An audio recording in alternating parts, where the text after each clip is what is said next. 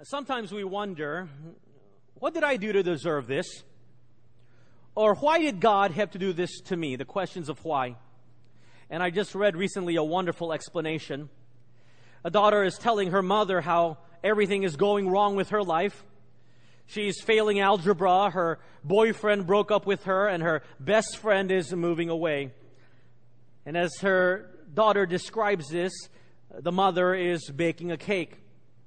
And as she's baking a cake, she asks her daughter if she would like a snack, and her daughter replies, "Absolutely, Mom.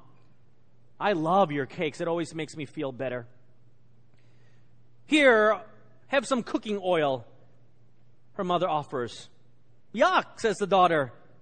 "Well, how about a couple of raw eggs?" "Mom, that's gross." "Or would you like some flour then? Or maybe some baking soda?" "Mom, those are all gross." To which the mother wisely replies, "Yes, all those things seem bad all by themselves. But when they are put together in the right way, they make a wonderfully delicious cake." God works in the very same way. Many times we wonder why He would let us go through such bad and difficult times. But God knows that when He puts these things all in His order, they always work for good. We have to trust Him, and eventually they all will make something wonderful. But it's hard in life because we often only see the ingredients. We don't see the cake.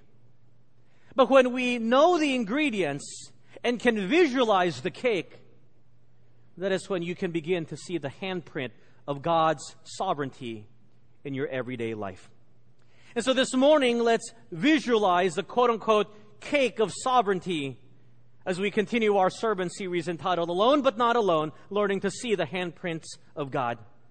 And if you've been with us these past few weeks, we've been learning how to see God's handprints of protection and provision, of faithfulness and power and of care. And this morning, we turn to God's handprint of sovereignty as we continue our study in the life of Elijah. Turn with me in your Bibles to the book of 1 Kings, if you would, chapter 18, as we take a look at verses 15 to 39. 1 Kings, chapter 18, verses 15 to 39. It is a longer passage, and so we're going to be moving at a pretty quick pace, so please make sure you follow along. If you remember, the last time we left off, Elijah had met Obadiah, the chief of staff of the evil king Ahab. And Elijah asks Obadiah to present him before the evil king, because God's time for the drought to end was soon to come. Now, if you remember, the withholding of rain and the resulting devastating drought was a punishment from God to the people of Israel for them who have turned away from worshiping Him to worshiping the false god Baal. And this is where we pick up the story in 1 Kings chapter 18, verses 15 to 19. Then Elijah said, "As the Lord of hosts lives, before whom I stand, I will surely present myself to him today." So Obadiah went to meet Ahab and told him, and Ahab went to meet Elijah, verse 17. Then it happened when Ahab saw Elijah that Ahab said to him, "Is that you, O troubler of Israel?" And he answered, "I have not troubled Israel, but you and your father's house have, and that you have forsaken the commandments of the Lord and have followed the Baals.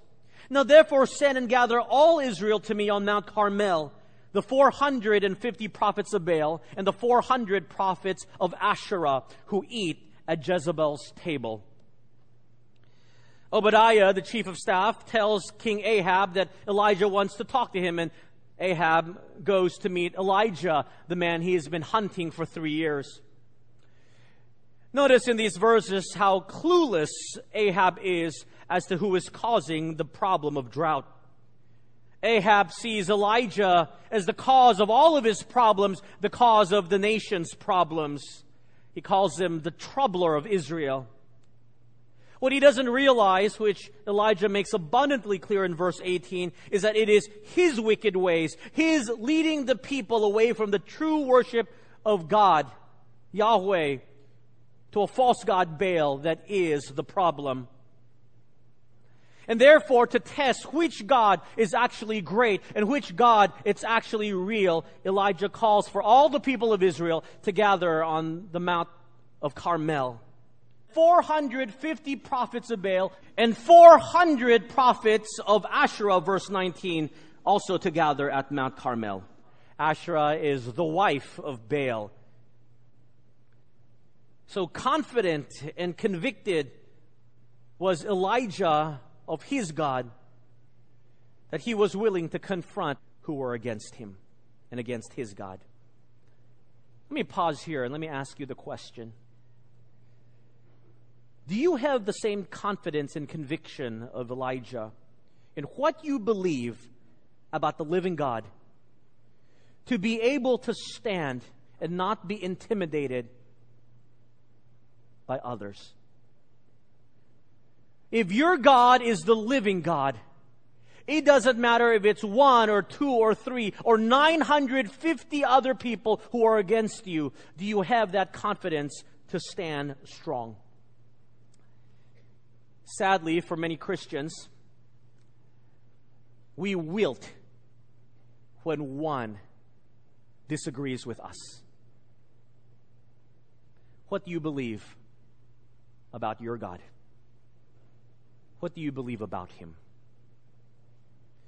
Verse 20 to 21. So Ahab sent for all the children of Israel and gathered the prophets together on Mount Carmel. And Elijah came to all the people and said, note these words, how long will you falter between two opinions? If the Lord is God, follow Him. But if Baal, follow him. Note this. But the people answered him not a word. Elijah addresses the people who had turned their belief from the true God to the false God, and he basically challenges them with a very logical and forthright question. If God is really God, then you follow Him. But if you think there's another God that is more powerful and is in control, then you follow Him. I'm not forcing you whom to follow, but follow one. Don't have both feet in both places. How long will you falter between two opinions? Notice the people are silent. Why? I think they were embarrassed into silence because their beliefs were not consistent with their actions. These were the people of God. These were the generations and the descendants of the 12 tribes of Israel, God's chosen people. And if you were to ask many of them if they believe in Yahweh, the God of Abraham, Isaac, and Jacob, I'm sure many of them would have said yes. And yet how they lived was completely opposite of what they claim. Because they followed Baal and Asherah. They followed their evil king Ahab and their evil queen Jezebel. And I wonder if we are just the same. Do you believe in God? Absolutely, you would reply. Do you believe that He is all-powerful? Absolutely. Then why do you not live out your life as if He is God? You see, the question Elijah poses is really a question of God's right to rule. And we call that sovereignty. Sovereignty refers to authority, it refers to control, and therefore God's sovereignty means that God is in control. God has supreme authority. And if God has supreme authority and power over all, then we have an obligation to follow Him and obey Him. It is not only the natural response to follow God, it is the only response to know and acknowledge that God is in control. Now, I would never put pressure on you. If you believe that the living Almighty God is the God who is all-powerful, then follow Him. But if you believe that there is another God, the God of work, the God of career, the God of money, other gods, Buddha, Krishna, then follow those gods. Follow those idols made of porcelain and stone. But do not stand in both places, because the Bible is abundantly clear in the New Testament, no one can serve two masters. As Elijah poses the question to the people of Israel, the question is posed to us as well. If God is God and who you say He is, then follow Him. If not, then don't follow him. In verse 22 to 24, Elijah, through the prompting of God, offers a test to see God's sovereignty. Look at verse 22. Then Elijah said to the people, I alone am left, a prophet of the Lord, but Baal's prophets are 450 men. Therefore let them give us 2 bulls, and let them choose 1 bull for themselves, cut it in pieces and lay it on the wood. But put no fire under it, and I will prepare the other bull, and lay it on the wood, but put no fire under it. Then you call on the name of your God, and I will call the name of the Lord. And the God who answers by fire, he is God. So all the people answered and said, it is well spoken. Well, finally they speak up. After Elijah proposes, well, let's put God to the test. Let's see which God is really true, alive, great, sovereign. And so they would get 2 bulls, 1 for Baal and 1 for Yahweh. And they would prepare it. They would prepare an altar. But they would not light the sacrifice and the wood. And whoever is the true God, they would call upon him. And that God would transcend natural law. And he would burn up a sacrifice from heaven without fire started by man. And there would be no way to manipulate this test, because all the people had gathered to be witnesses, eyewitnesses, to which God was really sovereign. In this test of sovereignty, if you're taking notes, we will see 4 areas of God's dominion. And in these 4 areas of God's dominion, or his sovereign control, I will correlate it with 4 handprints of sovereignty as evidenced in our everyday life. 4 areas of dominion and 4 handprints of God's sovereignty as evidence in our life. Let's look at verse 25. Now Elijah said to the prophets of Baal, choose 1 bull for yourself and prepare it first, for you are many, and call on the name of your God, but put no fire under it. Elijah, so kind. There's so many of you, 450 of you. You guys go first. Choose whichever bull you want. But remember, you are not to light this sacrifice on fire. That's what did they do? Verse 26.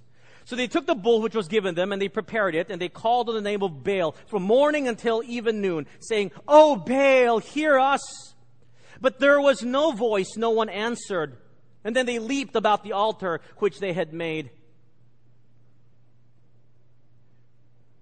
450 grown men dancing around for 4 hours or more, yelling, hear us, Baal, hear us.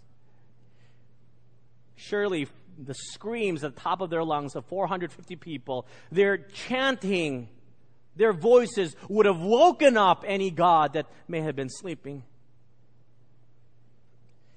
Circle that phrase in verse 26. But there was no voice. No one answered. I ask you to circle that because that's what happens when you place your trust and call out to idols and false gods. They are not alive. No one is answering. When you put yourself before a piece of wood, a piece of porcelain, a piece of metal object, of precious metals, it's a futile attempt. You can dance around it all you want. You can scream at the top of your lungs. You can chant whatever you want. No one's listening because it is not living. I know at times we admire how dedicated others in other religions are to their own gods, and it shames us in our own faithfulness to the one true God. But it doesn't matter how dedicated you are to something if you are dedicated to something that is not living. What matters is the object of faith. It's a waste of time to cry out to one who does not listen. Verse 27. And so it was at noon that Elijah mocked them and said, cry aloud, for he is a god. Maybe he's meditating, or he's busy, or he is on a journey, or perhaps he's sleeping and must be awakened. Maybe Elijah just can't hold it anymore. He's watching these guys foolishly dance for 4 hours or more And he eggs them on. Cry louder! Maybe Baal is sleeping. Maybe he's busy. He's on a trip somewhere. It's interesting. Everything that Elijah says is actually something that God does not do. Psalm 121 verse 4. The Bible is clear that tells us that God does not slumber nor sleep. 1 John 5:14. If we ask anything according to His will, He hears us. Psalm 139 verse 7. Where else can I go from your spirit? Where else can I flee from your presence? God does not go on vacation. God is in our midst. He is here. And so the many manifestations of false gods, I see some gods that are always laying down. You know which one I'm talking about. And others that seem to be so indifferent, but not our God. So what did they do? Verse 28, 29. So they cried aloud and cut themselves as was their custom with knives and lances until the blood gushed out of them. And when midday was past, they prophesied until the time of the offering of the evening sacrifice. But notice again, verse 29, there was no voice. No one answered. And then a new phrase. No one paid attention. They cut themselves. Imagine that. As if they're blackmailing God. Hey, God, look, I'm cutting myself. I'm hurting myself. Please, look how dedicated I am. Here's real blood, God. And their God paid no attention to them. I kind of feel sorry for them. Not a lot of sorry, but just feel kind of sorry. These 450 men who so believed in a God that they would serve Him as their prophets. And the futility of hours and hours, more than 8 hours of dancing and cutting and screaming at the top of their lungs, and their God does not answer. That is why in this first part of the test of sovereignty, we see the first area of dominion that God is over. And number one, God is sovereign over all false gods. God is sovereign over all false gods. That means that the true living God is more powerful than any and all other gods. He reigns supreme over all. Yes, Satan, the great imitator of God, has powers, but his powers do not come close to God, and his powers are limited by God's sovereignty over him. And so if you are inclined to pray to other gods, idols, angels, or saints, what is the point when you can pray to the God who is sovereign over all other gods?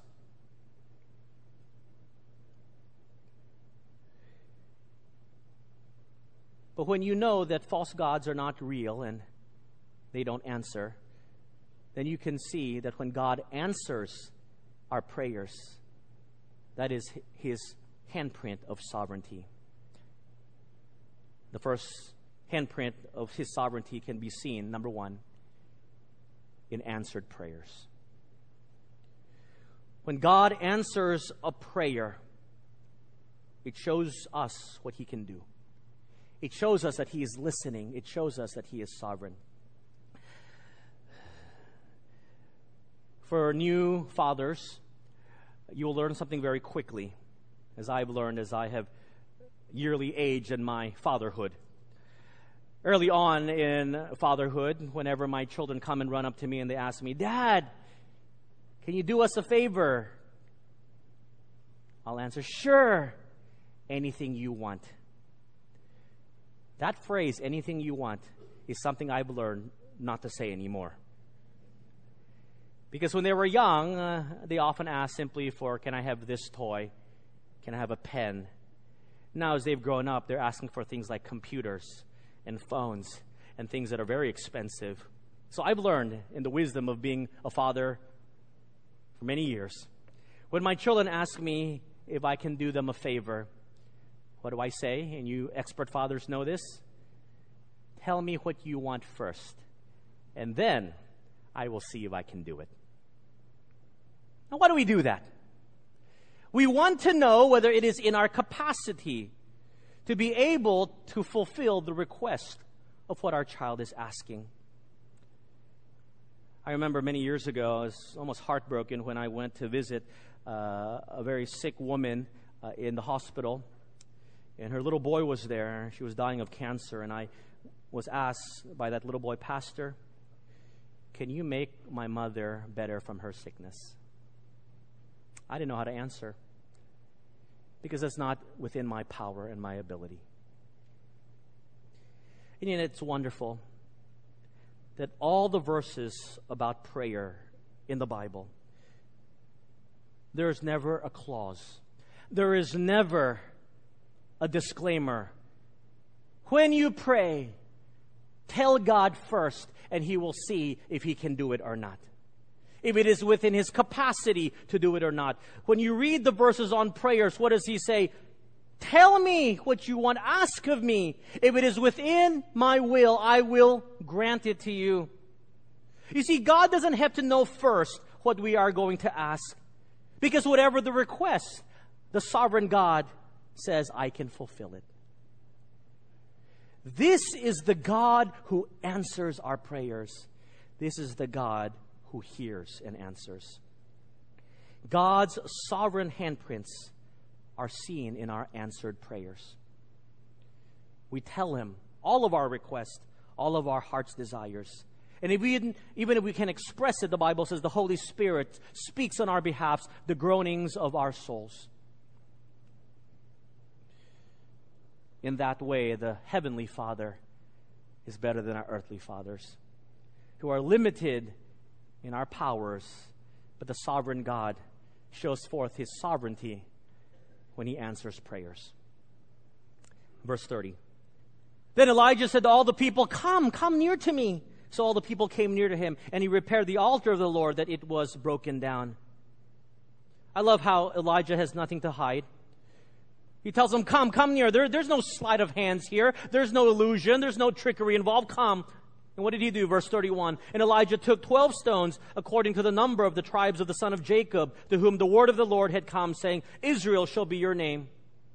Then with the stones he built an altar in the name of the Lord, and he made a trench around the altar large enough to hold 2 scythes of seed. And he put the wood in order, cut the bull in pieces, and laid it on the wood. And he said, fill 4 water pots with water, and pour it on the burnt sacrifice and on the wood.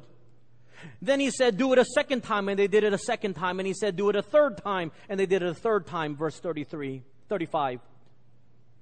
So the water ran all around the altar, and he also filled the trench with water. There was an altar there, apparently, that had come into disrepair, an altar to the living God, Yahweh. You can see how much these people had moved away from the worship of the one true God. It was in disrepair. And it was on that altar that Elijah would use to show forth the greatness of God. And he took 12 stones to represent the 12 tribes of Israel, and he rebuilt that altar. And he prepared the sacrifice and the wood, and he took 4 jugs of water, large jugs of water, and he poured it over the sacrifice. Now, it doesn't take great wisdom to know that wet things don't burn, and they don't burn well.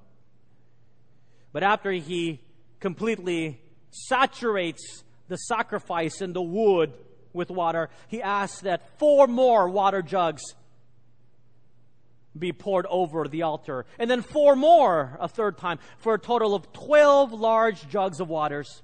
In fact, there was so much water that the sacrifice and the wood could no longer hold the water, that it completely saturated it. It fell down the altar and it filled the trench. And based on calculations of 2 scythes of seed, we know that more than 100 gallons of water was poured over the sacrifice. It would be in this that God would show forth His sovereignty to light something that was really completely unlightable. You see, this part of the test preparation, you see the second dominion area over which God is sovereign. Number 2, God is sovereign over all impossibilities. God is sovereign over all impossibilities. If He is in control over all, which is the very definition of sovereignty, then He can do as He wishes. He is not limited by human laws. He is not limited by natural law. He can choose as He wishes to do the impossible to show forth His glory. when you see an impossibility made possible, do you in your mind affirm the sovereignty of God? Do you acknowledge His sovereignty? Or do you say, well, that's chance, that was luck, that was a coincidence? Let me share with you two things that happened within the span of 10 days, these past few days. As you know, I really love buying dirt cheap airplane tickets, and I'm really good at it. Even if I have no trips to go on at night, I will simply scour the internet for really cheap tickets. But what you will find out very quickly when you buy very cheap tickets is that there's simply no refunds. Especially if you don't buy the insurance they try to sell you at the last page before you actually buy your ticket. And so if you ever bought an internet fare or something very cheap, when you print out the ticket, it's like 6 pages. All the important information is on page 1. The rest of the 5 pages is often in small type print. And let me summarize what they say: non-refundable. That's all it says. In every legal term, doesn't matter whether you're sick or you die, you can't get a refund. That's what it says, basically, if you read carefully those 5 pages of legalese. Well, because of some issues, my parents were not able to come back in June as planned. And I had booked my parents months ago a really cheap ticket to Taiwan because of a preaching obligation my father had there. And so when they called to tell me their travel plans, they told me, could you get a refund?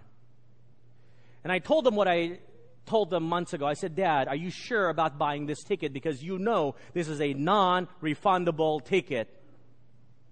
And I bought it because they said they would push through with the trip. And now they want me to get a refund because their trip has been canceled.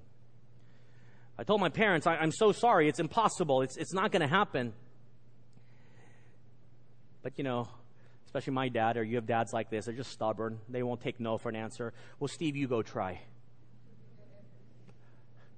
It doesn't matter, as I've said, doesn't matter how young you are, your father will always be your father, and that element of fear, you'll still do it.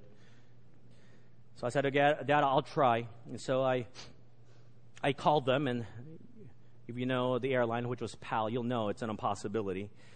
And so I called them, and I sweet-talked them. I dropped all the lines. I used all the lines I had learned these many years to try to get free things from the airlines. To no avail. I couldn't get it. They would not budge. They said, sir, this is a non-refundable ticket. I even dropped the line that I didn't want to use, but I said, I'm a pastor. It garnered no sympathy from them, to no avail. I even said, but he's a pastor, the one traveling on this ticket. No avail. And so I said, sorry, sir, there would not be a refund. Well, I got off the phone, I called my dad, and I told him, Dad, I'm sorry, you're going to have to lose that amount. And they just won't budge. You will not get a refund on this non-refundable ticket. And being pastors, we both said to each other, well, let's commit it to prayer. That's kind of the catch-all line. But in my mind, I knew this wasn't going to happen. I didn't pray about it before going to bed because, again, in my mind, this is not going to happen. But he must have prayed about it overnight. Because seriously, the next morning when I woke up, when I checked my email, I got an email from PAL. And that email had stated that the flight my parents were on had a time change of 8 hours from their original departure time. And because the airline had changed the time, all the customers were entitled to a full refund, even if their tickets was non-refundable. I'd hate to think that God inconvenienced an entire plane load of people because my father needed a refund. But then again, if God wanted to do that, that's what He did, because He is sovereign over all. I thought this was a fluke. This is one of those things. A few days later, it happened very similarly. You see, in July, next month, I have a few speaking engagements in California. And again, because of another issue, my schedule got changed.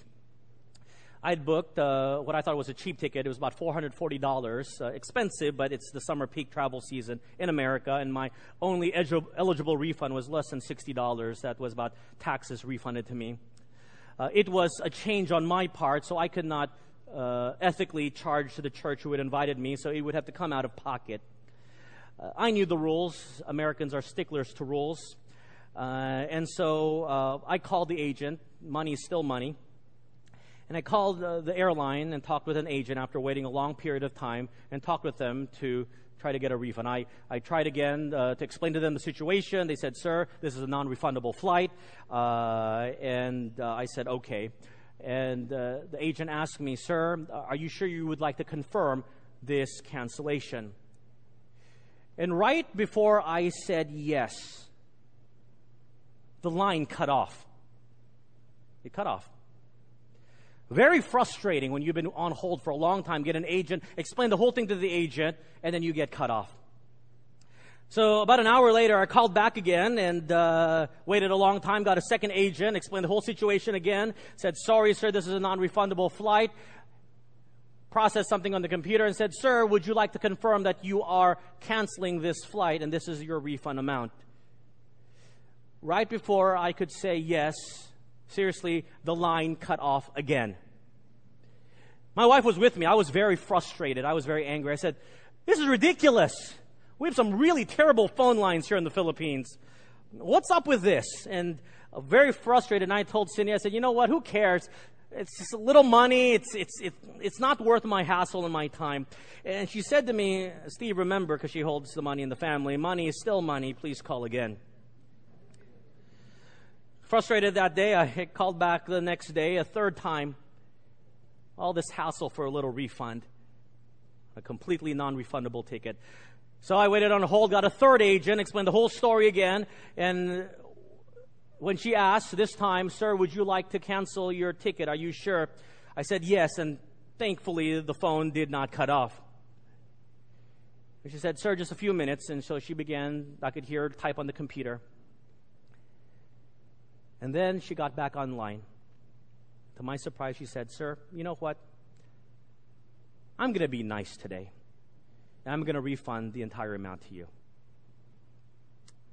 I must have gotten a supervisor this third time, someone who had the power to refund a non-refundable flight.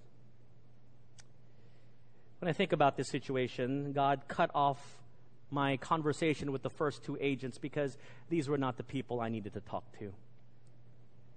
God wanted me to talk to the third person, the one who had the authority to do the impossible. If you cannot see God's handprint of sovereignty in something like that, then I think you cannot see God's sovereignty at work in this world. This is the God we follow.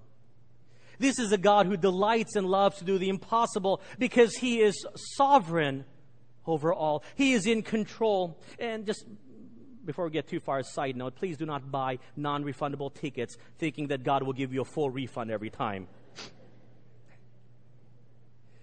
You see, number two, God's sovereign handprints are seen in impossibilities made possible.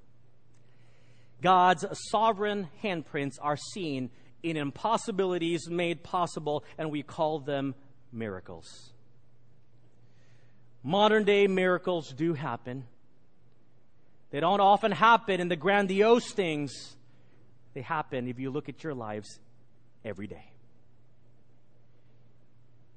God's sovereign handprint is seen very evidently in impossibilities made possible. They are seen in miracles. Verse 36.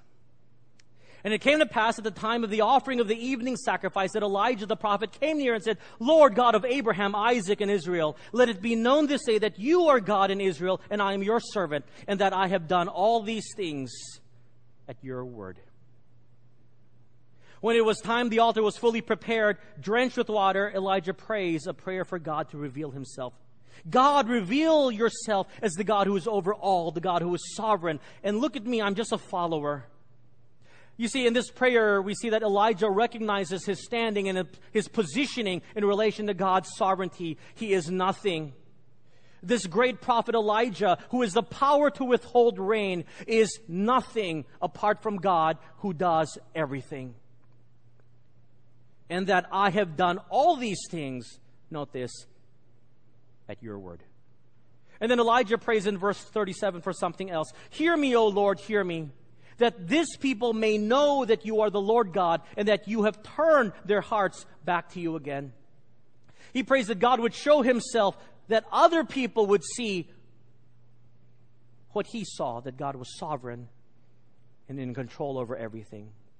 I want you to notice the sentence structure in verse 37. That you have turned their hearts back to you. You see, the third dominion area that God is sovereign over all is that God, number 3, is sovereign over all people. God is sovereign over all people. It is Him alone that changes lives, and it is Him alone that transforms hearts. So when you pray, do you pray so that God will be revealed in the lives of others, so that they will turn from their ways and acknowledge God? Or do you pray that they will change to your liking? When you pray that someone else will change to your liking, you will find out that that prayer is very ineffective. If you want to pray a very dangerous prayer, pray for your spouse, pray for your child, pray for your friend, that they will come to acknowledge that God is God and that He has control over their lives. That is a dangerous prayer, because God loves to reveal Himself in the lives of men and women to show forth just how sovereign He is.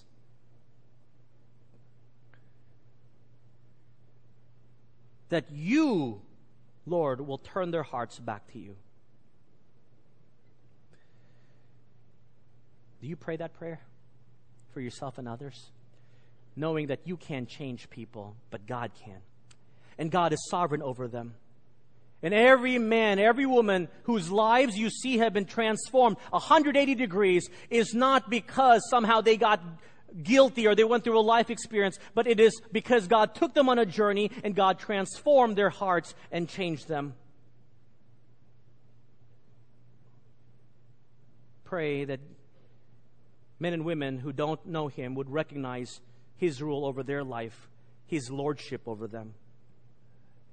You see, number 3, God's sovereign handprints are seen in transformed lives. God's handprints of sovereignty are seen in transformed lives. Every man, every woman you meet who's becoming more Christ-like, when your children whom you have been praying for begin to turn around, that is not because you are a better parent. That is because God's sovereign hand has been put upon them. Often people say, I can't see God at work. I can't see God at work. What's God doing? He has no control over people. Look around. Look at yourself. Look how men and women are being transformed of heart and mind. That is God's outworking and evidencing of His control over people. Verse 38. Then the fire of the Lord fell and consumed the burnt sacrifice and the wood and the stone and the dust, and it licked up the water that was in the trench. In answer to Elijah's prayer, God's fire from heaven came and it consumed everything.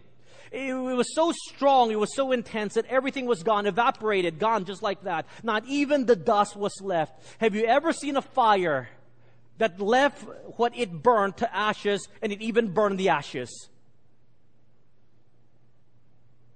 The Bible tells us that it even burned the stone.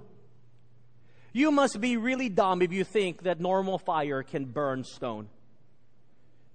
If you want to stare at stone being burned, you will be staring at it for hundreds of years. But the fire from heaven was so intense, so amazing, so supernatural, that instantly even the stone was obliterated. You see, the fourth area of dominion that God is sovereign over, number 4, is that God is sovereign over nature. God is sovereign over nature. And in that truth, the corollary is that God's sovereign handprints are seen in the awesomeness of nature, both natural and supernatural. God's sovereign handprints are seen in the awesomeness of nature, both natural and supernatural. See how He controls the weather. See how He has uniquely made us with appendages that actually work. Look at how many stray dogs and cats that you can't seem to get rid of, because God is sovereignly taking care of them. Think about the birds that you see. They seem to be more well-fed than your own house-fed birds. How can that be? God is sovereignly taking care of them. And every time you pick a flower, and thousands of people pluck flowers, and yet there's 500 more that come after that. And it is in nature, both natural and supernatural, that you see His handprint of sovereignty. Because He promises to take care of them. You remember the words of Jesus in Matthew chapter 6, verse 26 to 34. Look at the birds of the air, for they neither sow nor reap nor gather into barns. Yet your heavenly Father feeds them. Are you not of more value than they? Which of you by worrying can add 1 cubit to his stature? So why do you worry about clothing? Consider the lilies of the field, how they grow. They neither toil nor spin. And yet I say to you, not even Solomon in all of his glory was arrayed like one of these.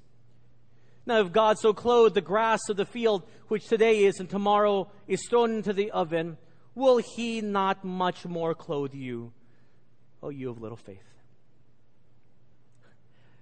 God says, I'm sovereign over everything you see. If I can take care of the birds and the flowers, can I not take care of you? Just study science, study biology, study chemistry, and how everything works so orderly and works like clockwork and works perfectly. That is not chance. That is the sovereignty of God over nature and everything that He has made. And so when you see a beautiful sunset, when you go see a mountain vista, when you see a beautiful beach, when the heaven seems to touch the sea, yes, we declare His beauty and His great creation, as Psalm 19 verse 1 tells us. The heavens declare the glory of God, but it also declares His sovereignty. That the God who is supremely over all has mastercrafted this beautiful scene.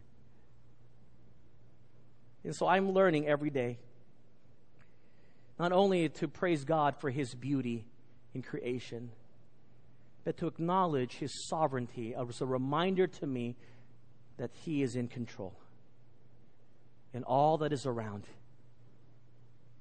Because if you can see the sovereignty of God at work, it will transform your life. How? Look at verse 39. And when all the people saw it, they fell on their faces, and they said, the Lord, He is God.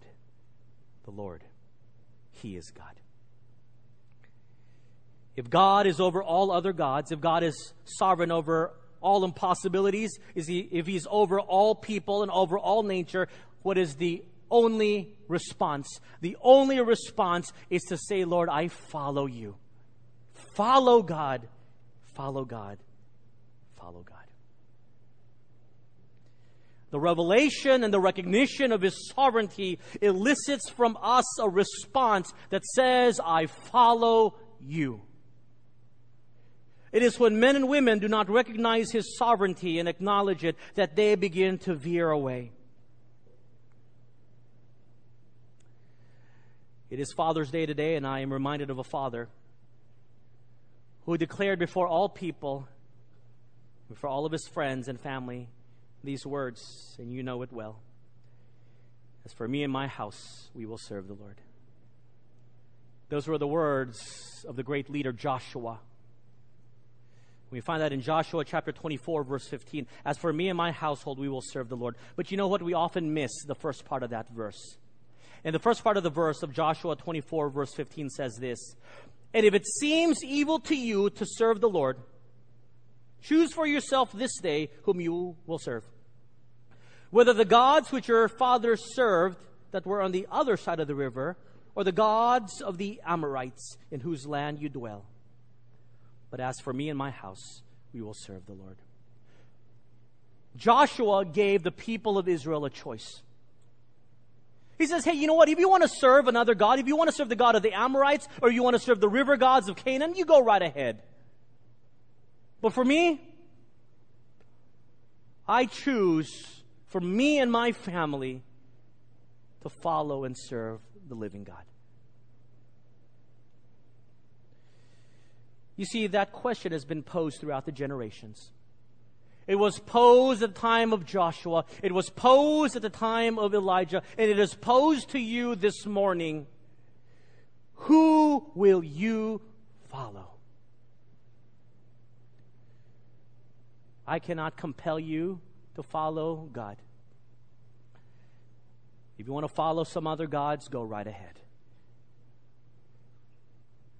But if you acknowledge that God is sovereign over all, then follow Him. It is as simple as that.